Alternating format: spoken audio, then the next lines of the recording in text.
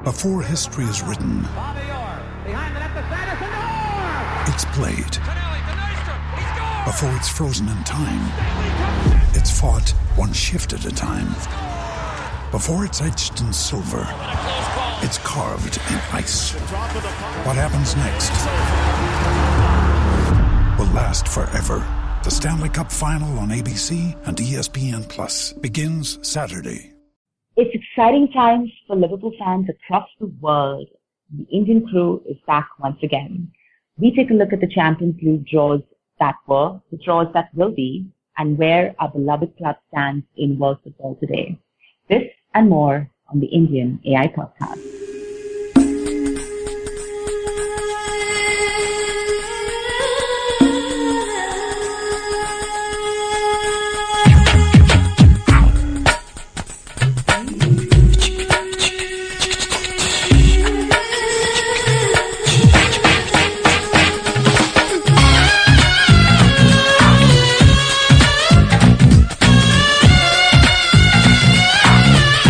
Hello everyone, and before we proceed, I would like to introduce my guest for tonight. We have Shri back on the podcast after a very, very, very long time. Welcome Shri, and alongside him, we have the one and only Nina Kausa.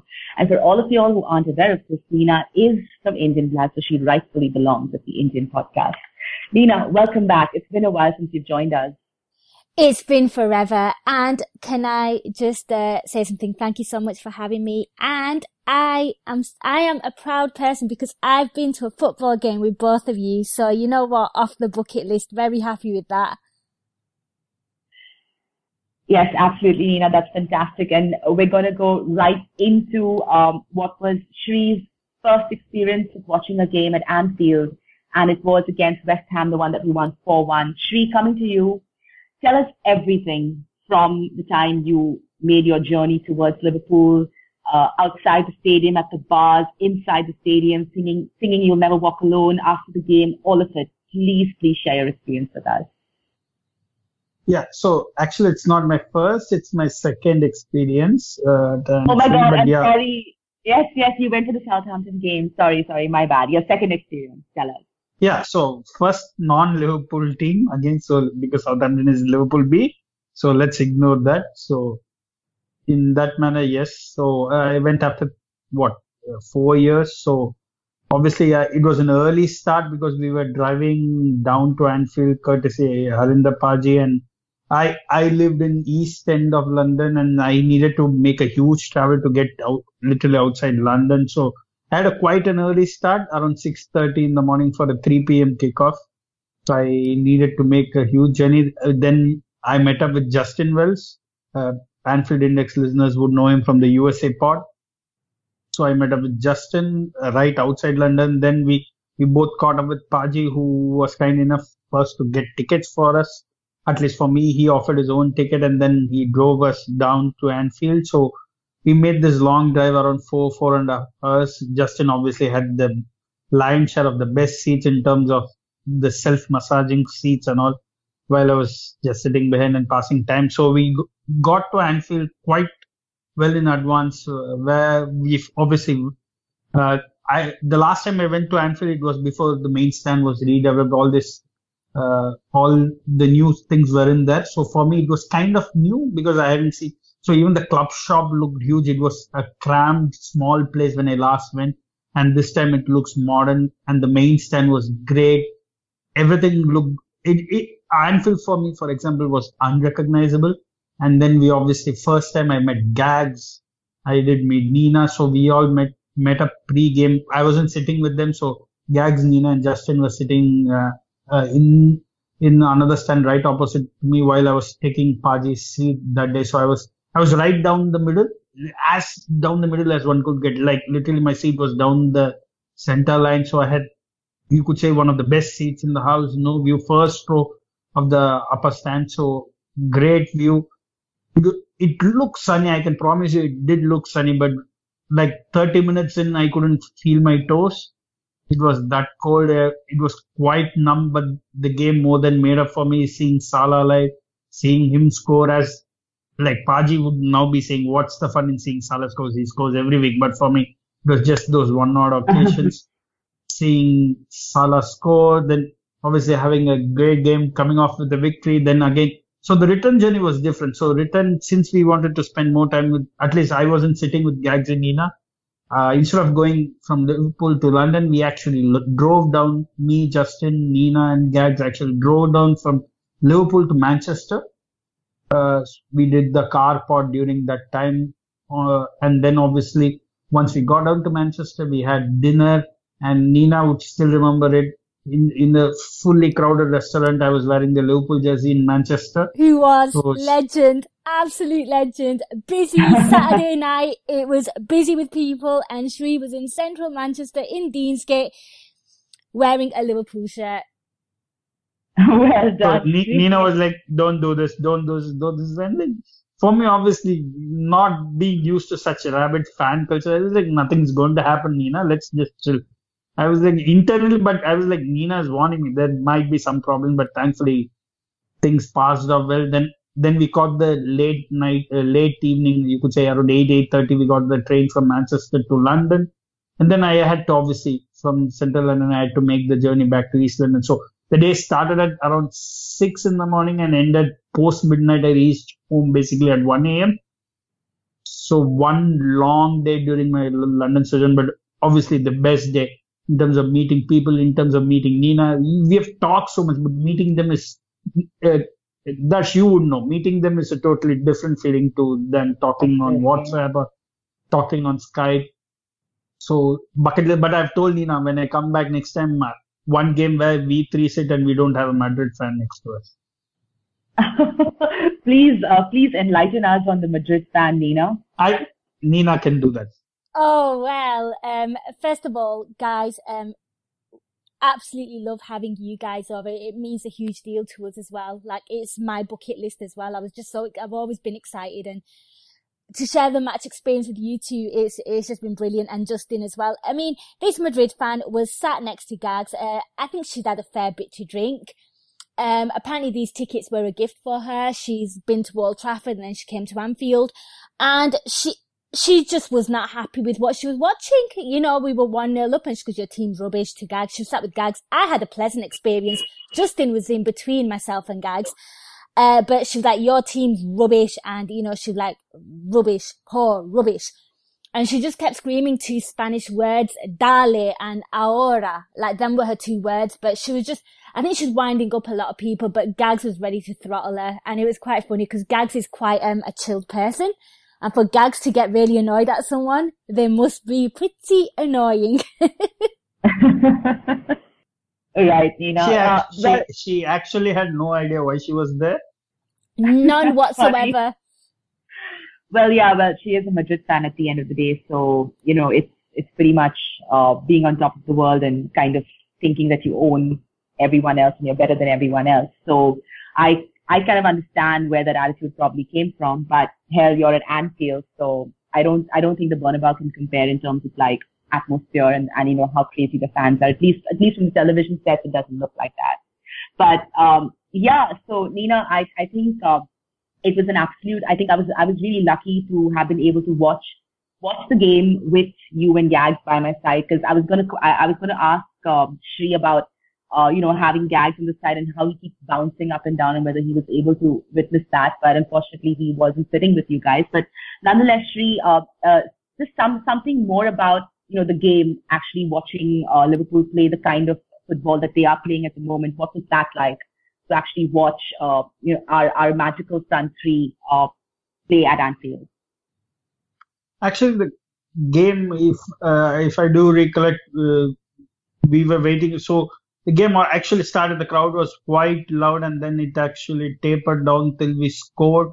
And then they had a couple of, obviously they had Patrice Evra. I think that was his first game for West Ham, if I can recollect. So there was fair few nice words doled out towards Patrice Evra, but we were quite troubled by Arnautovic, if I can remember, during that game. But once the second goal went in, the atmosphere was crazy. I mean, bouncing literally. And the songs were in full flow. It was a different experience. In TV, the game looks so fast, while in real life, I actually felt it doesn't look that fast. But even in real life, Salah looks fast. So you can imagine how he looks on TV. I mean, in real life, he looks quite rapid. And on TV, obviously, he looks like he's running at 1,000,000 miles an hour. So it was a different experience, obviously. And then, obviously, once the game, like, literally got settled, once we were a couple of goals up, then the crowd was settled and it was just pure fan enjoyment post that. It was a great experience. Fresh sunny day in Liverpool. It was cold again. The sun is just a misnomer. Don't get fooled by the sun. It was terribly cold. You could ask Justin. Justin is used to cold weather and he was like, it was quite cold. And then Gags obviously was doing multitasking while driving, like literally arranging the mics, coordinating things. He was like, don't do this, don't. I'm like, dude, just drive. Just take care of that. While Nina was literally on the front seat, on more ways than one on the pod. She was sitting in the front, and while we were just passing time sitting behind, and then obviously having a great car pod, having great food, and then returning back to London. Overall, great experience of something I would want to do again. Fantastic, and I hope there comes a time, Shri, when you and I can, join Gags and Nina at a game at Anfield. Let's make it happen, people. All right, guys, and moving straight into the hardcore stuff, we'll start off with the Champions League draws that were obviously Manchester City. Absolutely fantastic performances from Liverpool in both legs. But Shri, starting with you, I'd just like to get your thoughts on how we performed over the two legs as a defensive unit. We don't have much to say about our attack. We all know that we're fantastic. But did you how did you feel about our defensive performance overall? I thought we were quite good. The second, obviously, I didn't. You guys would know it. I didn't see the first leg live because I was still jet lagged and I couldn't get up actually. So I obviously didn't watch it live. I watched it again later. And the second half kind of reminded me of the first Liverpool City game under Pep, which was at Anfield, where Wijnaldum scores in the first half and the second half was just a controlled performance in terms of basically nothing happening in the second half. So that's what the second half of the first leg reminded me in terms of no major action, which is good because we are used to like literally having a blood pressure going through the roof when we defend. But obviously January has changed things. Keeper has changed. Our defense has changed. For the better, you could surely say by now that there's clearly some kind of a stability, some kind of continuity, and that's quite important. We have talked that's like a couple of times about how important stability and continuity is. You just cannot keep rotating your defense and expect them to perform. It just doesn't happen. You need the best defenses you see are one where at least 3 or 4 of the back five are consistently playing week in, week out. So that's what we have had. We have a Robbo basically playing every week, Carriers, Virgil van Dijk. So 3 of the 5 are there. Trent has been playing quite often now, and it's just between Matip and Lovren where we have moved a lot. Second leg, first half was something, it was worrisome. There's no way. In hindsight, you could say we were great, but it was worrisome. An early goal always puts things in perspective in terms of we had so much more time to defend. It was not like City kept trying and they didn't score. They scored quite early. Virgil made a big mistake of not playing to the whistle. And obviously, we were pegged back and I was just hoping one thing I was, obviously, it might sound obviously like in hindsight, but what I was thinking, if we get to halftime by 1-0, we are through.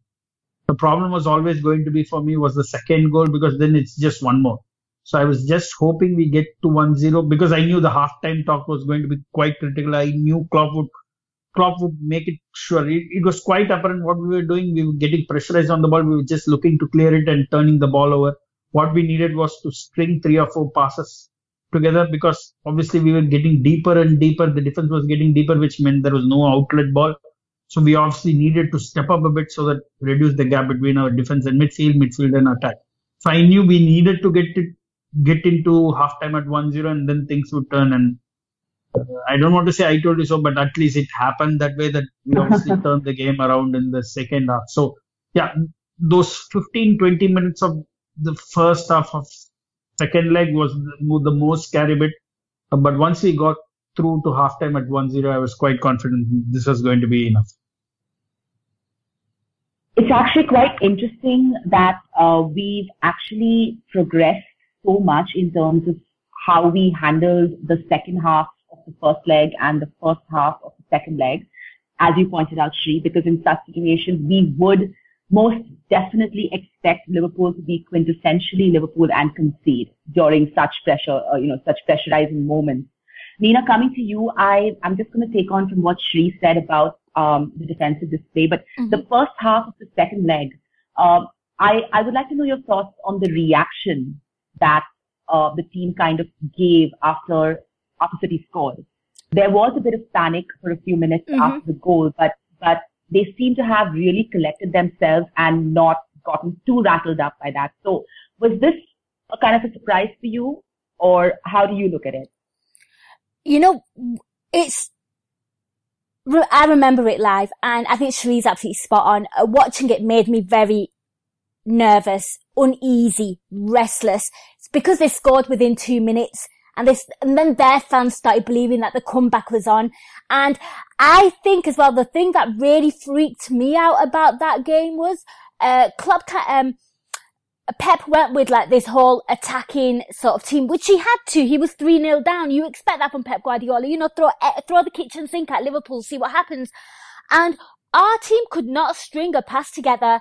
And I don't think they strung 5 passes together consistently. And it was really frustrating to watch. But then you have to give so much credit for Manchester City for the way they played. I thought we were a little bit lucky. I thought, some of the decisions went a little our way with I think the offside goal, which I think should have stood.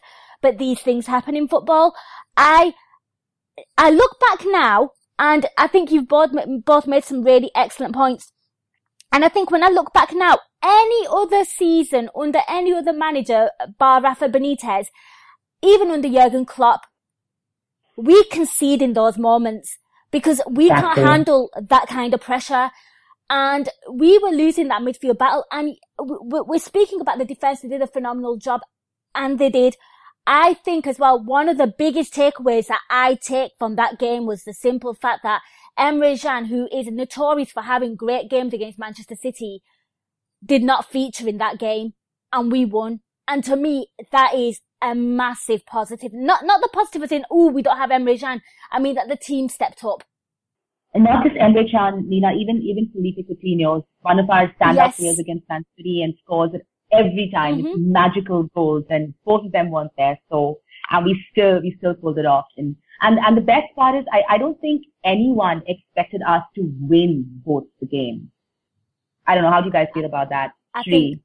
I was just obviously winning. The overall tie is different thing, but winning each leg is obviously a far more special moment. But I was going to ask Nina. Nina, imagine someone telling you in pre-season, let alone Liverpool 1 getting to quarterfinals. That's a different thing. Then playing Manchester City 2, carrying a lead obviously carrying a big lead, and then actually playing against a Pep Guardiola team with Gini Wijnaldum as your number 6. There is no chance in hell anyone says we get through. Gini Wijnaldum last played number 6, obviously before Everton was in pre-season, almost. In terms of a defined role, he did play a couple of games I can remember in the pre-season. But actually do it, I think somebody made this point in terms of one of the WhatsApp groups. This is almost like where Rafa played Arbeloa on the left to counter Messi. That's the thing. You had a week, they put him on 2 games, had training sessions, just put them in. That's the comparison I could think of. But to actually win both legs with literally having your captain out, not having Emre Can, who shined on European nights, as Nina said before. Absolutely impossible. I couldn't even think. 3-0, I knew we would get through. Obviously, half-time, surely I was quite sure then we would get through. But to actually win the away leg, I mean, City were undefeated. We're talking about Premier League champions winning by a country mile in the league. And there's an argument to be made, maybe where did they not have enough competition, but that was not our problem. We were the better. I was just going to say to both of you guys as well, remember watching the first half of the second leg, Manchester City, and, we pretty much all agree that, City just stopped us from playing because they were playing at this insane pace. And by the time the second half, once the whistle blew for first half, I think we kind of took comfort in the fact that we kind of knew that they couldn't keep that intensity up.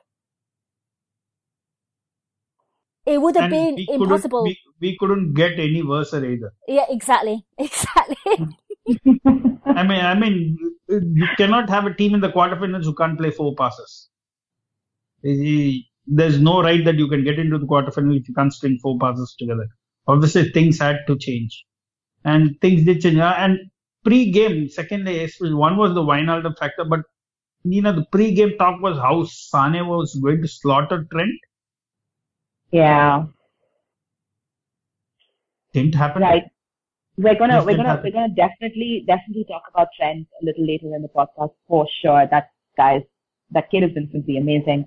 But so this entire Man City draw has kind of made me wonder, is this a season like a one-off season for us, or is this really the foundation for a wonderful future that Klopp is kind of building at Liverpool Football Club? Because we had obviously one brilliant season, 2013-14, but clearly it turned out to be a one-off. We lost Suarez after that, but out here we're playing some brilliant football. Mm-hmm. We've lost arguably one of our best players in Felipe Coutinho, but that has not, that has not moved us at all. In fact, we're performing better since he's left. So how do you guys feel about this? Like, do you feel that this is a strong foundation, or it's going to be a case of kind of like a curious case the next season? Do you want me? I'll go first. I think it's a lot different to 13-14, because what we had in 13-14 was one player in Luis Suarez who elevated everyone else's performances, who made everyone else better around him. And he was pretty much the pinnacle of everything. And that team was very, very questionable in defense. I think what we have here is a manager with a project, with a philosophy. And, I don't want to blow smoke up his backside because, we're not about that. But I think every single player that he's bought, I don't think he's bought a flop or a dud. Even the likes of Karius are coming good now. People can see why maybe he should be number one. Maybe we shouldn't really look for another goalkeeper because he's growing in confidence week in, week out. And also add Naby Keita to the mix as well next season. Another important factor is the attack is so on steroids. It is, and the assists are coming from everywhere. It's a simple fact that the team works as a unit and it all works together. Defensively, we look better. We've genuinely bought a world-class defender in Virgil van Dijk. This guy is actually building for a future. He's actually building a machine. He's not just focusing on one thing. I think everything is coming together nicely. He's got 2 young fullbacks, which of course you said you're going to speak about Trent later. But I genuinely feel that this, to me, it doesn't feel like a one-off season, because our sort of superstar man right now is Mo Salah. Everyone can't stop talking about him. It's his first season here. It's not his third. He's not angling for a move away. Coutinho's gone, our superstar. And I was concerned, and a lot of people were concerned, thinking, what is going to happen to us?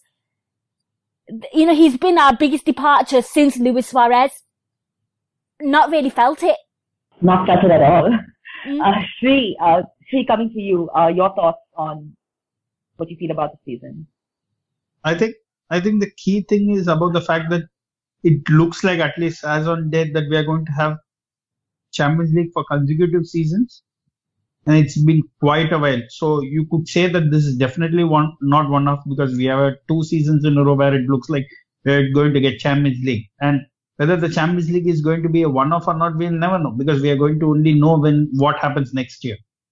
But Klopp's European performance has been good. He's taken us to a Europa final. Now, obviously, we have gone into a Champions League semi-final. So his European pedigree, at least with us, is quite good. We have had 2 seasons of Champions League. There has been definite progress. The only blemish you could say of Klopp's reign is not winning a domestic trophy yet. We almost got there against City, but that's the only thing maybe Klopp would look at next year. He said he's going to look at this year itself, but didn't work out. But obviously, Champions League semi-final is a huge feat by itself.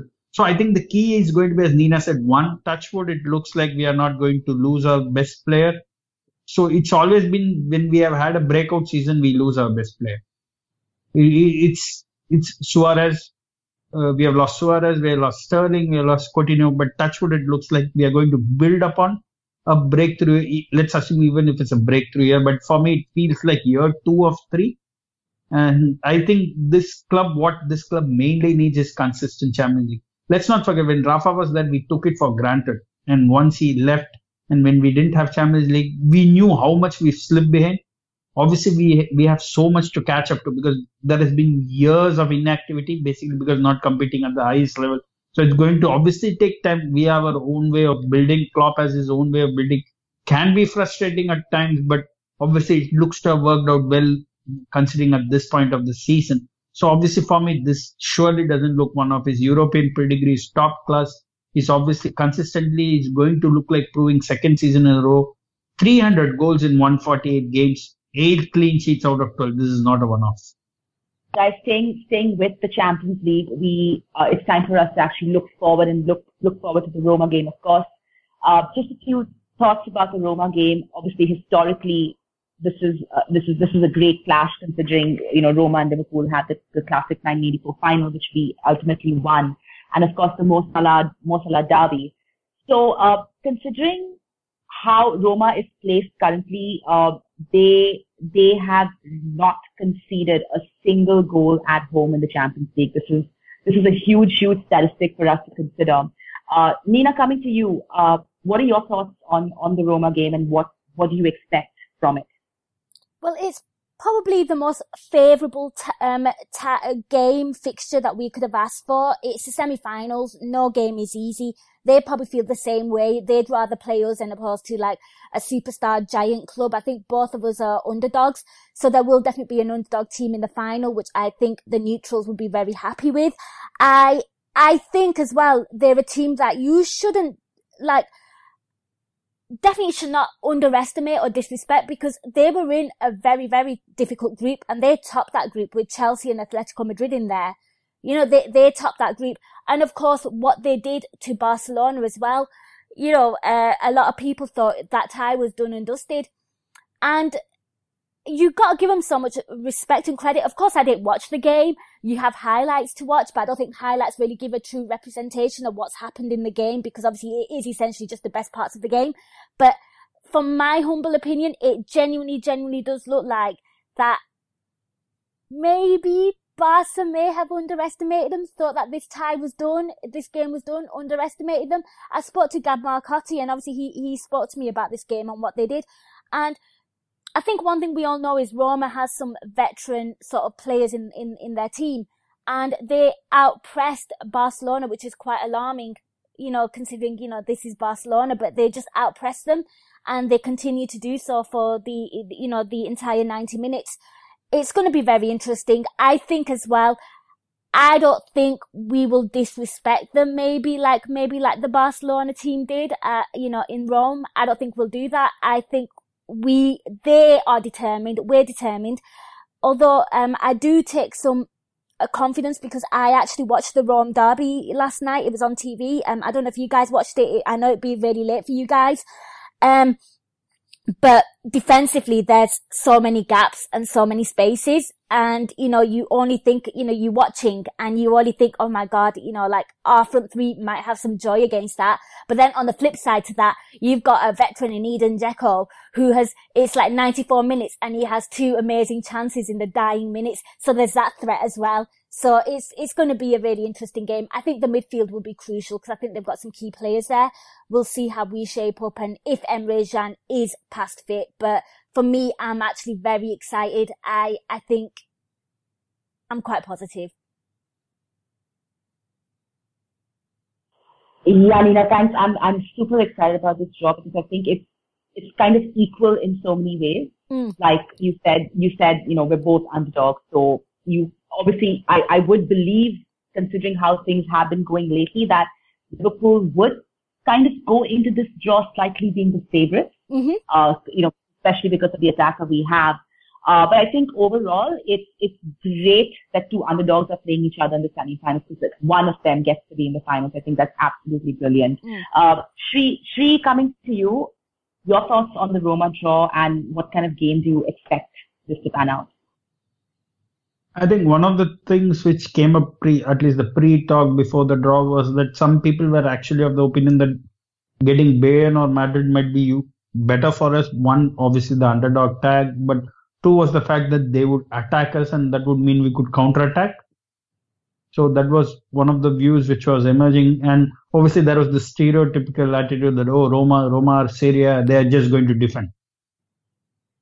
So obviously we had these 2 points of view. For one, as Nina said, yes, in terms of the Rome derby, one, they are decent in defense, but I wouldn't say they are any better than us. And in terms of the second leg, they played some weird formation. Like in an attack, it was almost like a 3-2-5 or something like that, and which reverted to some kind of a 3-5-1-1 in defense. So it was a weird formation for that second leg because obviously they needed to go for it. But even then, especially I would be interested to see if Roma play back three, because we have seen what happens when teams play back three against us. It just doesn't work because before the back three used to work because we had literally no one who could influence the game from the wide areas in terms of the fullbacks. But now we have really two attacking fullbacks and you don't want to give them space. So it used to work, say, a season before where we had Klein and, say, Milner, who would literally give us nothing from wide areas. So back three work because otherwise we would be concentrated on the center. But now obviously a back three is going to be a huge problem. And two, back three is a problem and teams who struggle for pace are going to be easy meat for our attack. I'm not saying Roma game is going to be easy, but it's a problem for them. Their defenders aren't known for their pace. Definitely not. So that is the area where we have to look to exploit. They play a back three, isolate obviously the centre backs because that's their weak link in terms of pace, and what we have is outright pace. So obviously in terms of strengths versus weakness, it looks like a good match to have. Obviously Roma have a really strong spine in terms of Daniel De Rossi to play. They have a strong team, and the Barcelona game was one where they played literally, you could say, a two up top. Like they have Dzeko and Schick Patrick Schick playing behind him. So we haven't been used to playing teams having two up top. So if they do put out two up top, it's going to be interesting to see because we are used to having one attacker up front. So it's going to be a lot of interesting mini battles within the whole game. So it's going to be an interesting two-leg. On paper, it looks an even fight, slightly favoring us because of our insane form in attack. But it's a Champions League semi-final. You could say form book could go out of the window, but I think we have too much of momentum coming into the game. So hopefully, if paper translates to actual form, we should have a slight edge. And I also think there's a psychological aspect to Roma as well, considering the manner in which they beat Barcelona. And it was Barcelona at the end of the day. So they're going to come to Anfield with so much belief that they can beat anyone. Like people talk about Liverpool not fearing anyone after having, literally like thrown out Man City, beating them in both the legs. But I also feel that Roma are coming into this draw with so much of psychological boost and confidence. And I'm really, really hoping that Liverpool don't pull off Barcelona and, take them for granted and be complacent about it, because it's going to be an absolute heavyweight clash. I know Bayern and Real Madrid is the heavyweight clash here, but I think Liverpool and Roma is going to have a lot to offer as well. Guys, I think staying with Champions League, we really, really need to talk about Trent, because that guy has surprised so many people for being just 19.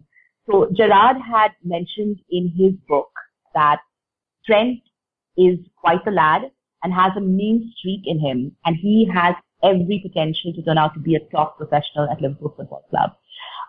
Nina, I'm going to come to you. Your thoughts on Trent and how he's progressed and the important role that he plays in the squad at the moment. I think, just like everyone else, I absolutely love him. I find it so hard to believe that he's 19 years old. I mean, I think the thing that impresses me most about him is the fact that, in the league, he had a few games where people were like, oh, that was a bad game for Trent, but people are really forgiving because he's only 19. But he bounces back from those, from those difficult sort of games or those moments in his career. You know, you've got to remember his first, like, sort of senior appearance was at Old Trafford, and, you know, he did the number on, Martial. You know, that was his first time ever, you know, just absolutely incredible. And I think the one thing that I absolutely love about Trent, I love Trent as a whole anyway, but for me in the Champions League, he has been incredible. And I think he started off the campaign as he meant to go on. You know, let's not forget that goal against Hoffenheim. He's just incredible. I think what he did to Leroy Sané, and, you know, people are trying to exploit him. They know that, you know, he's young. He might make an error here or there. What he did to Leroy Sané you know, over both legs, but in the first leg, the way he just sort of kept him in his pocket was just absolutely phenomenal. He's just shown so much maturity. And, you know, Leroy Sané is probably one of the best wingers in world football right now. And for him to nullify him over two legs, to show maturity, to not cower, has just been absolutely tremendous. I think another great thing is the fact that I think when Klein got injured, and was out, we were all probably a little worried as to who's going to play right back because Klein was such a constant. But then you've had Trent and Gomez kind of rotate the role, and both of them have been slugging out for it, fighting for it. And I know Gomez is out injured right now, but Trent has so stepped up. And, you know, it's nice when, you know, one of your senior players in Klein is an afterthought, because this kid is really stepping up. And I think it really helps. And, you know, I hate, you know, well, it's not that I hate to go down this road, but I think I love the fact that he's Scouse. I think that's kind of important, you know, that local element. You know, you could see what it meant to him, you know, in those Champions League games. And I think it's crucial. And the way he speaks as well, he speaks with such maturity, like he wants to be future Liverpool captain and stuff. And you can certainly see it. He's got all the goods in his locker. He's only 19. Scary thing for everyone else, he's just going to get better. Absolutely better. It also reminds me of, it kind of takes me back to when Raheem Sterling was playing for us, and he was a 19-year-old doing quite well and getting a lot of limelight. And I just feel like both these guys at that age have handled the situation differently. Obviously, Trent is just starting to get the limelight. He's starting to perform. But Raheem, obviously, you know, he was his attacking player and got a lot of attention from Liverpool fans and from, you know, from the manager and everyone, and probably didn't handle all of that too well. So I agree with you, Nina, in the sense that I love his attitude. I absolutely love it. I love watching his post-match interviews because I think he is just a gem, like an absolute gem. Like, he loves the football club, and like you said, that matters so much. Shri, coming to you, your thoughts on Trent.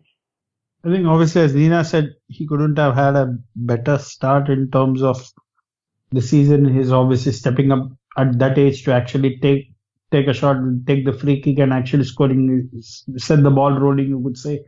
And obviously, the Sané versus Trent was going to be the huge factor when the leg was, it was like how, especially because he was, let's not forget his disappointing performance in terms of the United game.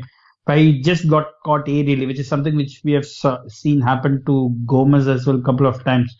But Sané was going to be a different channel. His ability to cut in or also hold the line was going to be challenging. But he almost performed like a veteran, you could say, at 19 years. And obviously, he's also carried that momentum into Premier League. Obviously, great performance even the weekend against Bournemouth, couple of assists for him. So It's been an outstanding season.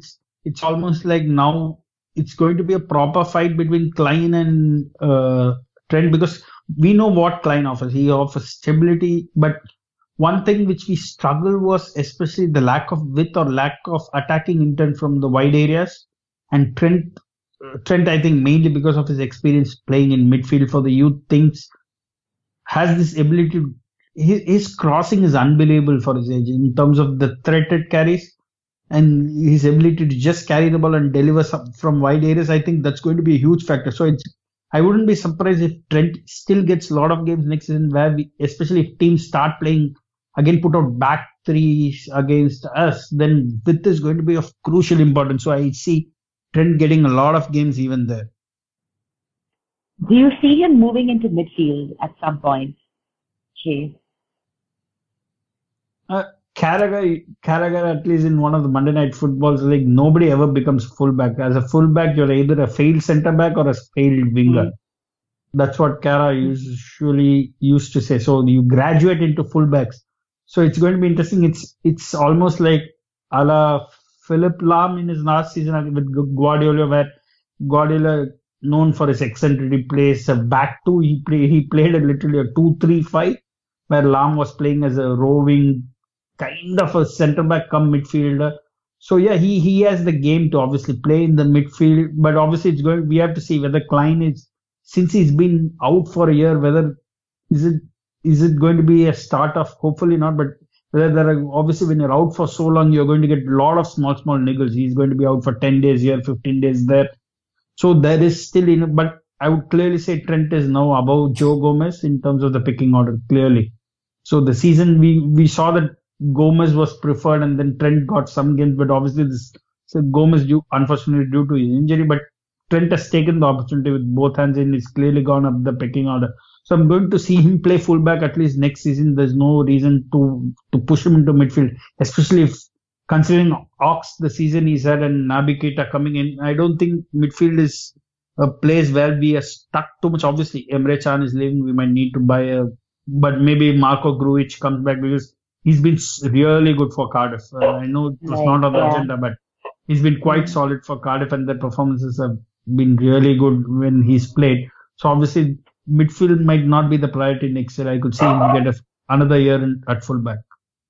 And Alexander-Arnold, 19 years old, 2 man of the match performances in the quarterfinals of the Champions League against the best team in England and the Premier League champions. I just think that's absolutely unbelievable. I'm just going to leave this at that. And now, guys, we move on from the young to the old, James Milner.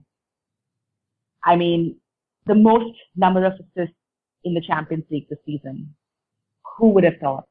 Adi is somewhere, whenever he hears it, he's going to be chuckling away. Nina, your thoughts on James Milner? I can't believe he's been putting in shifts in midfield. You know, this time last year, we were all sick of the sight of him playing left back for Liverpool. I think one of the things that has really aided him is the fact that he's not playing week in, week out. I think Klopp realises that he is a utility guy. He can cover, different positions. He does add some, some assurance off the left side of the midfield for Robertson because obviously he's played left back, so he can double up there. I think as well, the fact that he faced his former team in Manchester City as well in the Champions League as well, and delivered such a fabulous performance, certainly at the Etihad, despite all the boos. I'm sure he's used to it, but I think it's been a long time since we've sat here and said James Milner's awful, and I think that's largely down to the fact that Klopp, it goes a lot down to Klopp's management of him, in my opinion. I think if he was playing week in, week out in midfield, I think we'd all be pretty furious with him, or we'd see some of the inconsistencies, a lot of the inconsistencies of last season, because at left back last season he started off so well. That's not a slight on James Milner. Age is a factor and these things happen. And I think, Roma have these veterans and it's great that one of our most senior player has got the most assists. I think it's brilliant. And I love the fact that he is coming up good. You know what I find so funny in all this is James Milner is the veteran, but he's not actually the most experienced player in the Champions League for us. It's Oxlade-Chamberlain, which just tells you everything you need to know about this squad, about how inexperienced it is in the Champions League, and here they are in the semi-final. Mental. Nina, do you see him starting in the semi-finals against Roma? I think it's a given. I don't think it's a given. I think he probably won't start. If he does, it won't be a bad thing. I think the midfield will probably be, it all depends on Jordan Henderson, and of course he can play now.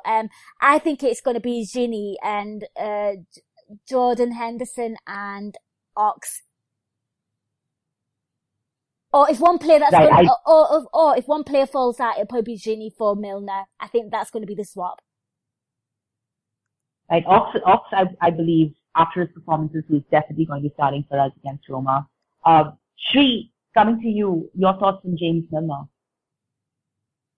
I think Nina summed it perfectly well. What we said last season was he's okay at fullback, but we don't want him playing at midfield ever.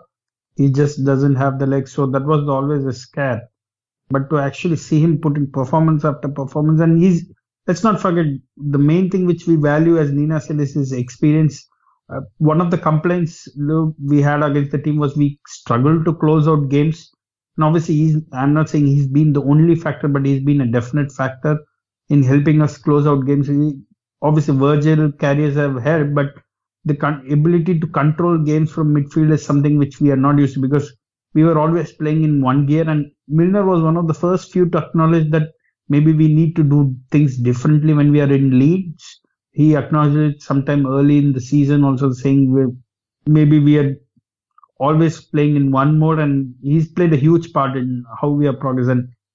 Number of assists in Champions League, top of the chart. Talk about, who are we talking about? Cristiano Ronaldo, Lionel Messi, Neymar, Bale.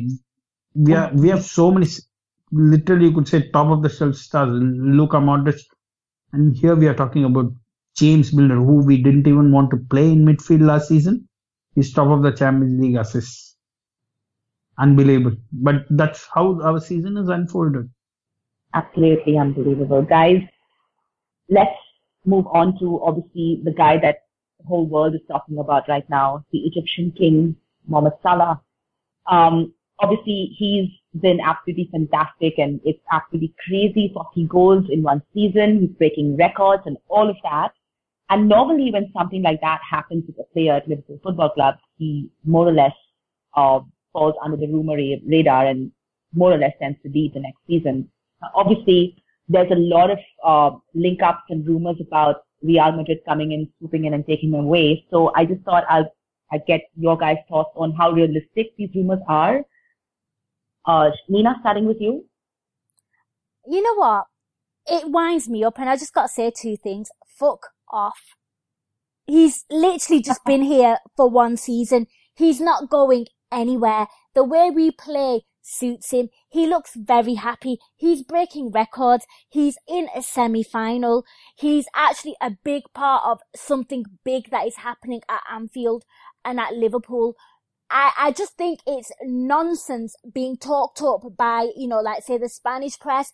We've also had people on Media Matters, from, Ali Khaled, who covers, Gulf football, Middle Eastern football. And it's just talked up from that part of the world, because to them, the biggest move in the world, the most talked up move, the most superstar prestigious club is Real Madrid. And everyone wants to play at Real Madrid because it's a show busy club. I get that.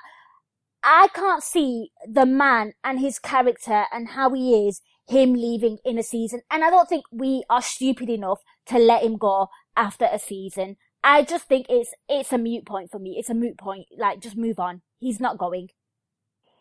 She also, for any club to want to come in and take a player based on his performance in just on one season would also kind of be unrealistic.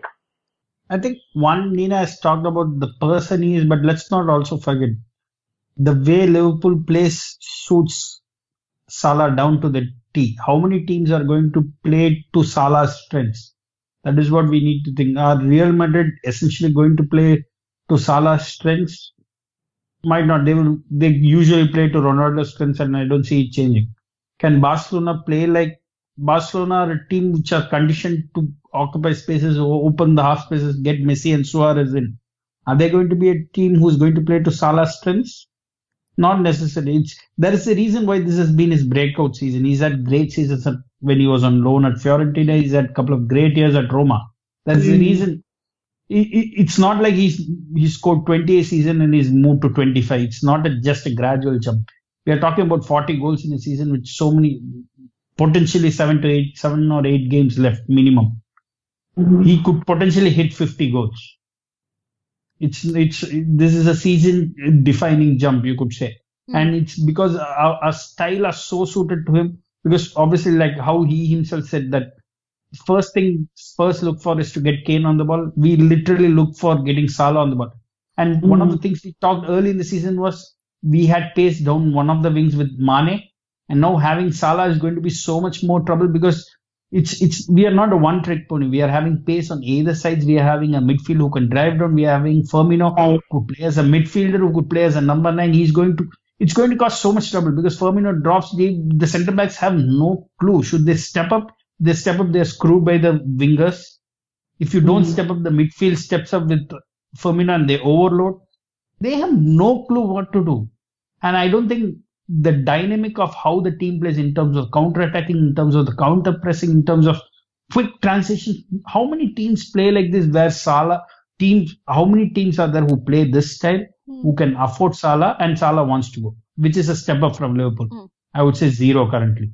Can I just answer Dash's question as well? She goes, will they buy him after one breakout season? They bought players after an impressive World Cup. Let's not forget James Rodriguez. This is Real Madrid. Impulsive buyers.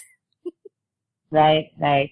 But, Shri, just staying with you, do you actually think like this is how we look at it? This is how we analyze our players, and this is what we think that, he's the perfect fit for Liverpool. But from a player's perspective, when you find out that Real fucking Madrid want you, does all this really matter? Do you think Salah is going to sit down and think, but, am I going to be able to score 40 goals a season at Madrid? It's Real Madrid. I should go. I mean, what are your thoughts on that? I agree. Obviously, Real are a huge team, but the question is whether one thing we knew was he wanted to come back to England. And because he felt that his strength suited England. There was a reason. Obviously, he was having great seasons at Roma. It was not like Roma had a failure season. They had gone to the Champions League. There was no reason. Nobody would have questioned if he continued to stay there. But he knew that England was his next step. Whether he thinks that in one season he's already moved on to the next step is only something he will know. But I think he understands large amount of how he's performed is down to, as I said before, that how Liverpool and Klopp have set up the team. And he also understands that the players we are going to... One thing we know with Klopp, he has a template and he's buying players for his template. As Nina said, there has been no failure because we aren't just randomly putting together a team. Imagine last day of the season, we signed Ox for 35 million. A guy whose contract was ending very soon. A guy who had scored handful of goals over 6-8 seasons. A guy who had never gone past, who's never got past literally the round of 16 in Champions League.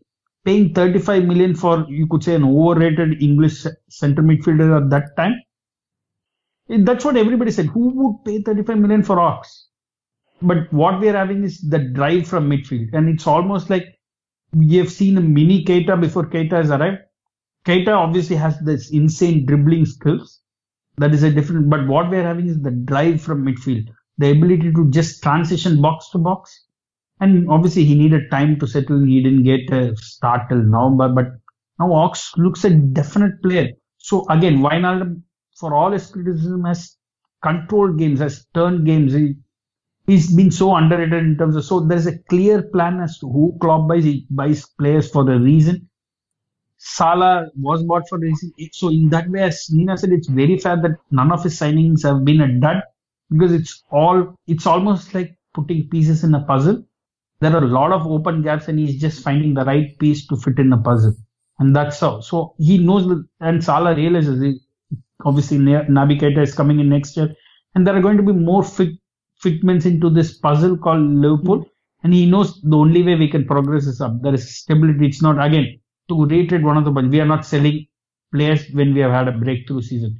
So I obviously, touch wood, I don't think it's going to happen, but I think he's too intelligent to know that this team is set up to cater to his needs. And if he has any personal ambition, like Ballon d'Or or anything like that, he knows Liverpool is the best place he could achieve it. Well said, Shri. And that takes us beautifully to our final section of this podcast.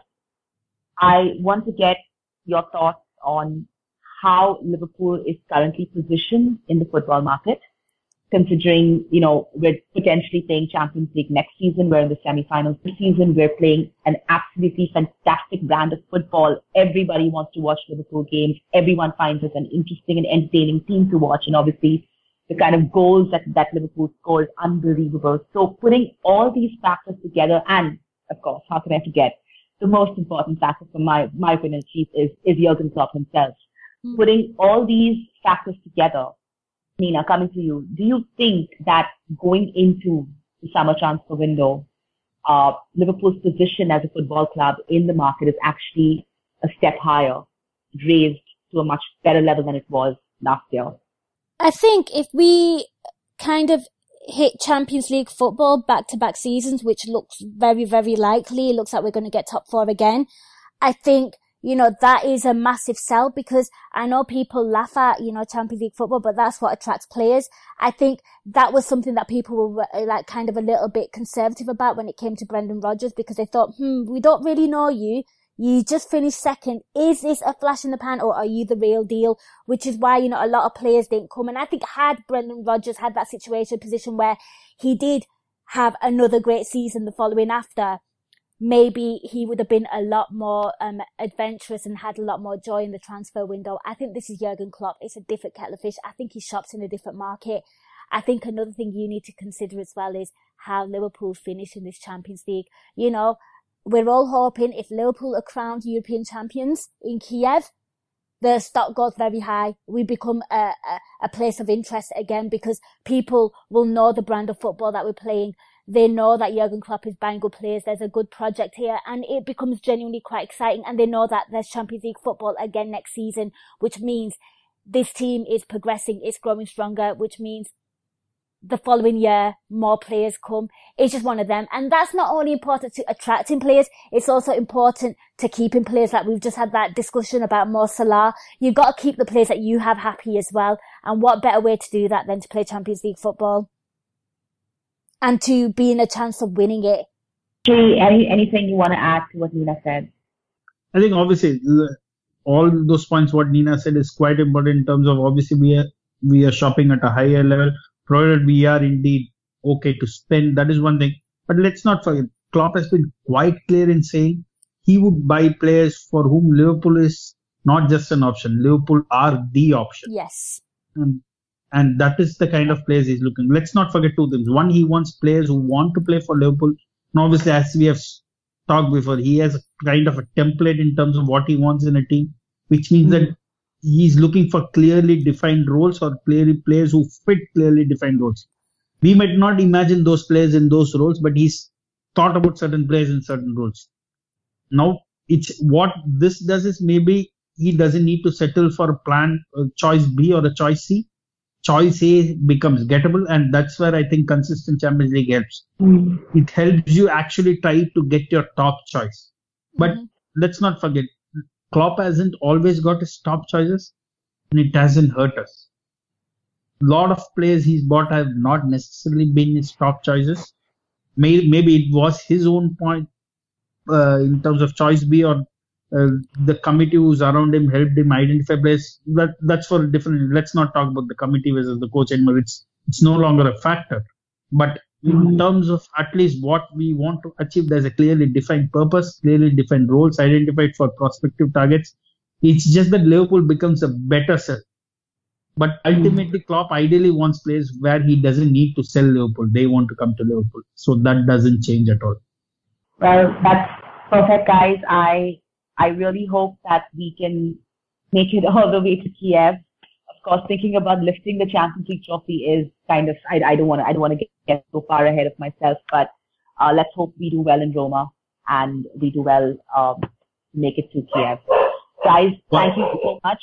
One thing though, Nina and Dash wanted to say, if we do make to Kiev, I'm quite sure Gags will make it there, but if we win, would he make it back? I'm not quite sure.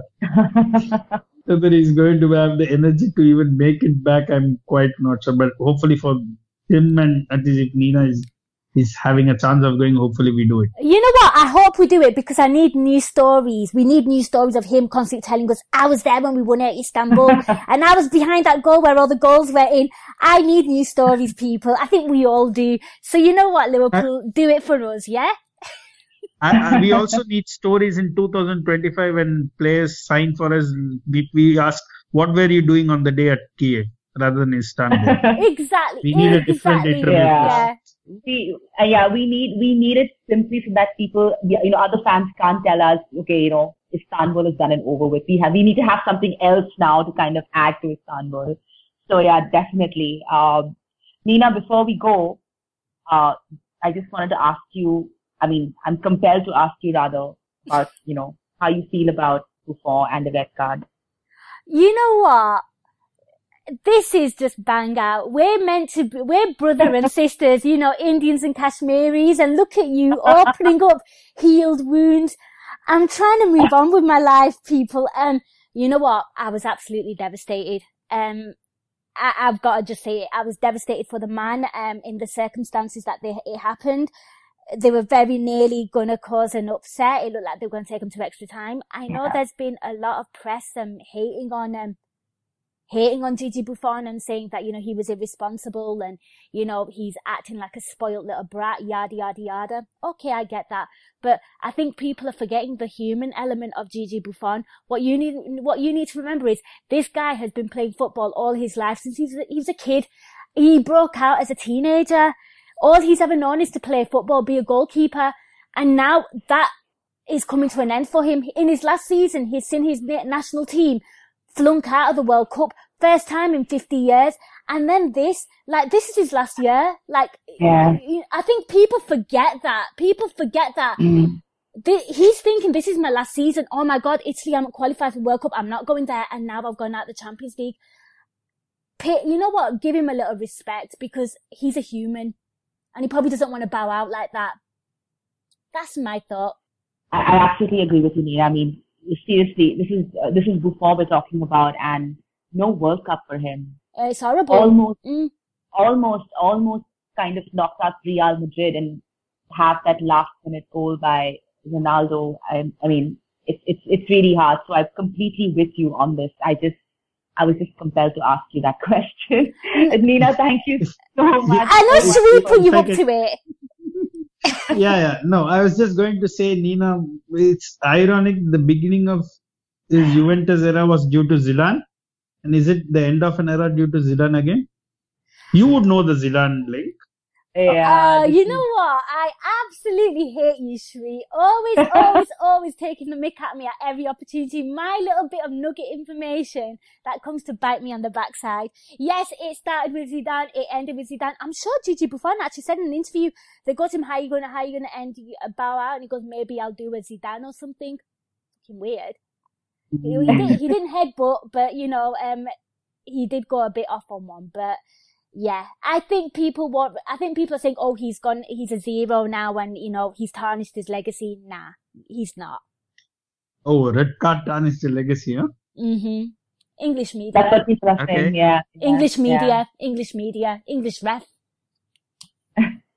Buffon is a legend. Let's just end it at that, and nothing's going to change that. No red card, nothing. Nina, thank you so much for joining us after such a long time. It was an absolute pleasure having you on. Loved it. Happy times. We spoke about some good stuff.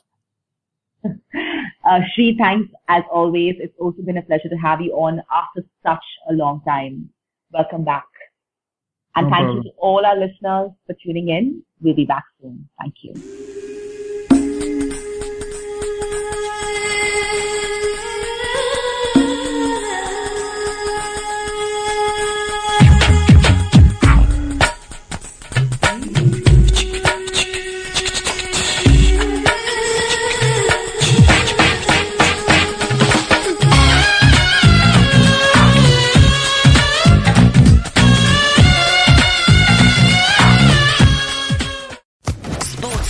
Podcast Network.